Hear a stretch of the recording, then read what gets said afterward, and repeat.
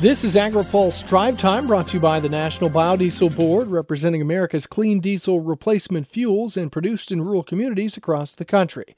Biodiesel, better, cleaner, now. And if you haven't heard by now, the AgriPulse Ag and Food Policy Summit is coming up Monday. Conversations will center around how food security and national security are interconnected, featuring a world-famous chef, top USDA officials, along with ag leaders in Congress and across the industry. Register at agripulse.com. Good afternoon. I'm Ben Nuelle. Ag lawmakers on Capitol Hill are working behind the scenes to secure more coronavirus relief for producers. But a top Republican on the Senate Agriculture Committee, John Boozman, tells AgriPulse high-level talks toward reaching an overall deal are nowhere close. No, I think we're a ways off, and I would very much like to strike a deal. The Republican Senate came up with a plan that was very targeted. The good news there, $20 billion additional aid for agriculture. So there's a real recognition, and that part of it, if we could have a standalone bill, because of the hard work of people like yourself, educating people as to the importance, the plight that the farmers are in right now. Congress also has to pass a continuing resolution before September 30th. Boozman sees that as an opportunity to replenish the Commodity Credit Corporation after farm groups are worried USDA won't be able to pay out farm programs this fall. What we've advocated for is going ahead and spending the $14 billion that we have in the account now and then topping it back up. If we don't spend the $14 billion, the replenishment will be $16 billion. Does that make sense? To come to 30. Mm-hmm. So we would lose the ability to use the $14 billion that Congress has allocated for this year. Hear more from Boozman in this week's Washington Week in Review at agripulse.com. The National Pork Producers Council says the pork industry faces a collective $5 billion loss from COVID-19 related impacts this year. NPPC President A.V. Roth says producers would like to see several actions taken in a coronavirus relief package. 1. Compensation for euthanized and donated hogs. 2.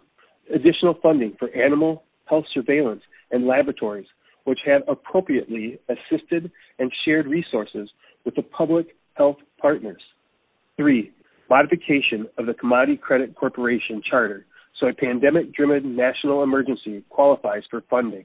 Roth says producers would also like to see additional funds for direct payments for producers without restrictions and modifications to the Paycheck Protection Program to make it more accessible for producers. Here's a word from our sponsor.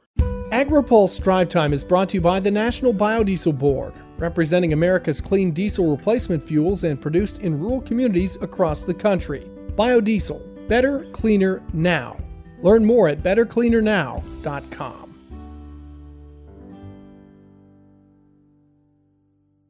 Senate Agriculture Committee Democrat Sherrod Brown of Ohio says he won't stop showing inequities of government payments from USDA to farmers. I think the next steps are to continue to shine a light on this and push the USDA to right its ship so they quit showing that. I know the Secretary of USDA is from Georgia, and he has that bias, but that shouldn't stand. And the President of the United States is President of all the United States, and they've got to do this fairly for farmers of all sizes, not just the big guys.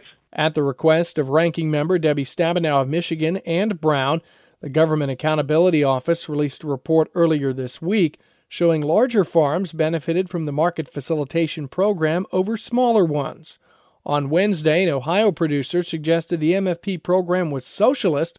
Brown had a different opinion. I don't really care what people call these programs. My goal is that they help people, and they help people that need it, and they help people who have been wronged. And Midwestern family farmers are struggling with price and shrinking markets, in part because of the president's actions, and we owe it to them to make it more fair.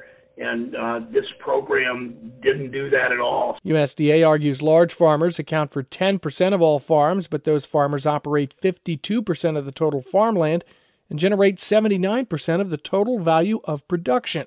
Quote, as a result, trade impacts on these farmers was relatively greater, which means they received higher payments, end quote. That's all for today's Drive Time. For the latest agriculture, trade, environment, and regulatory news, visit agripulse.com. For AgriPulse, I'm Ben Nuelle.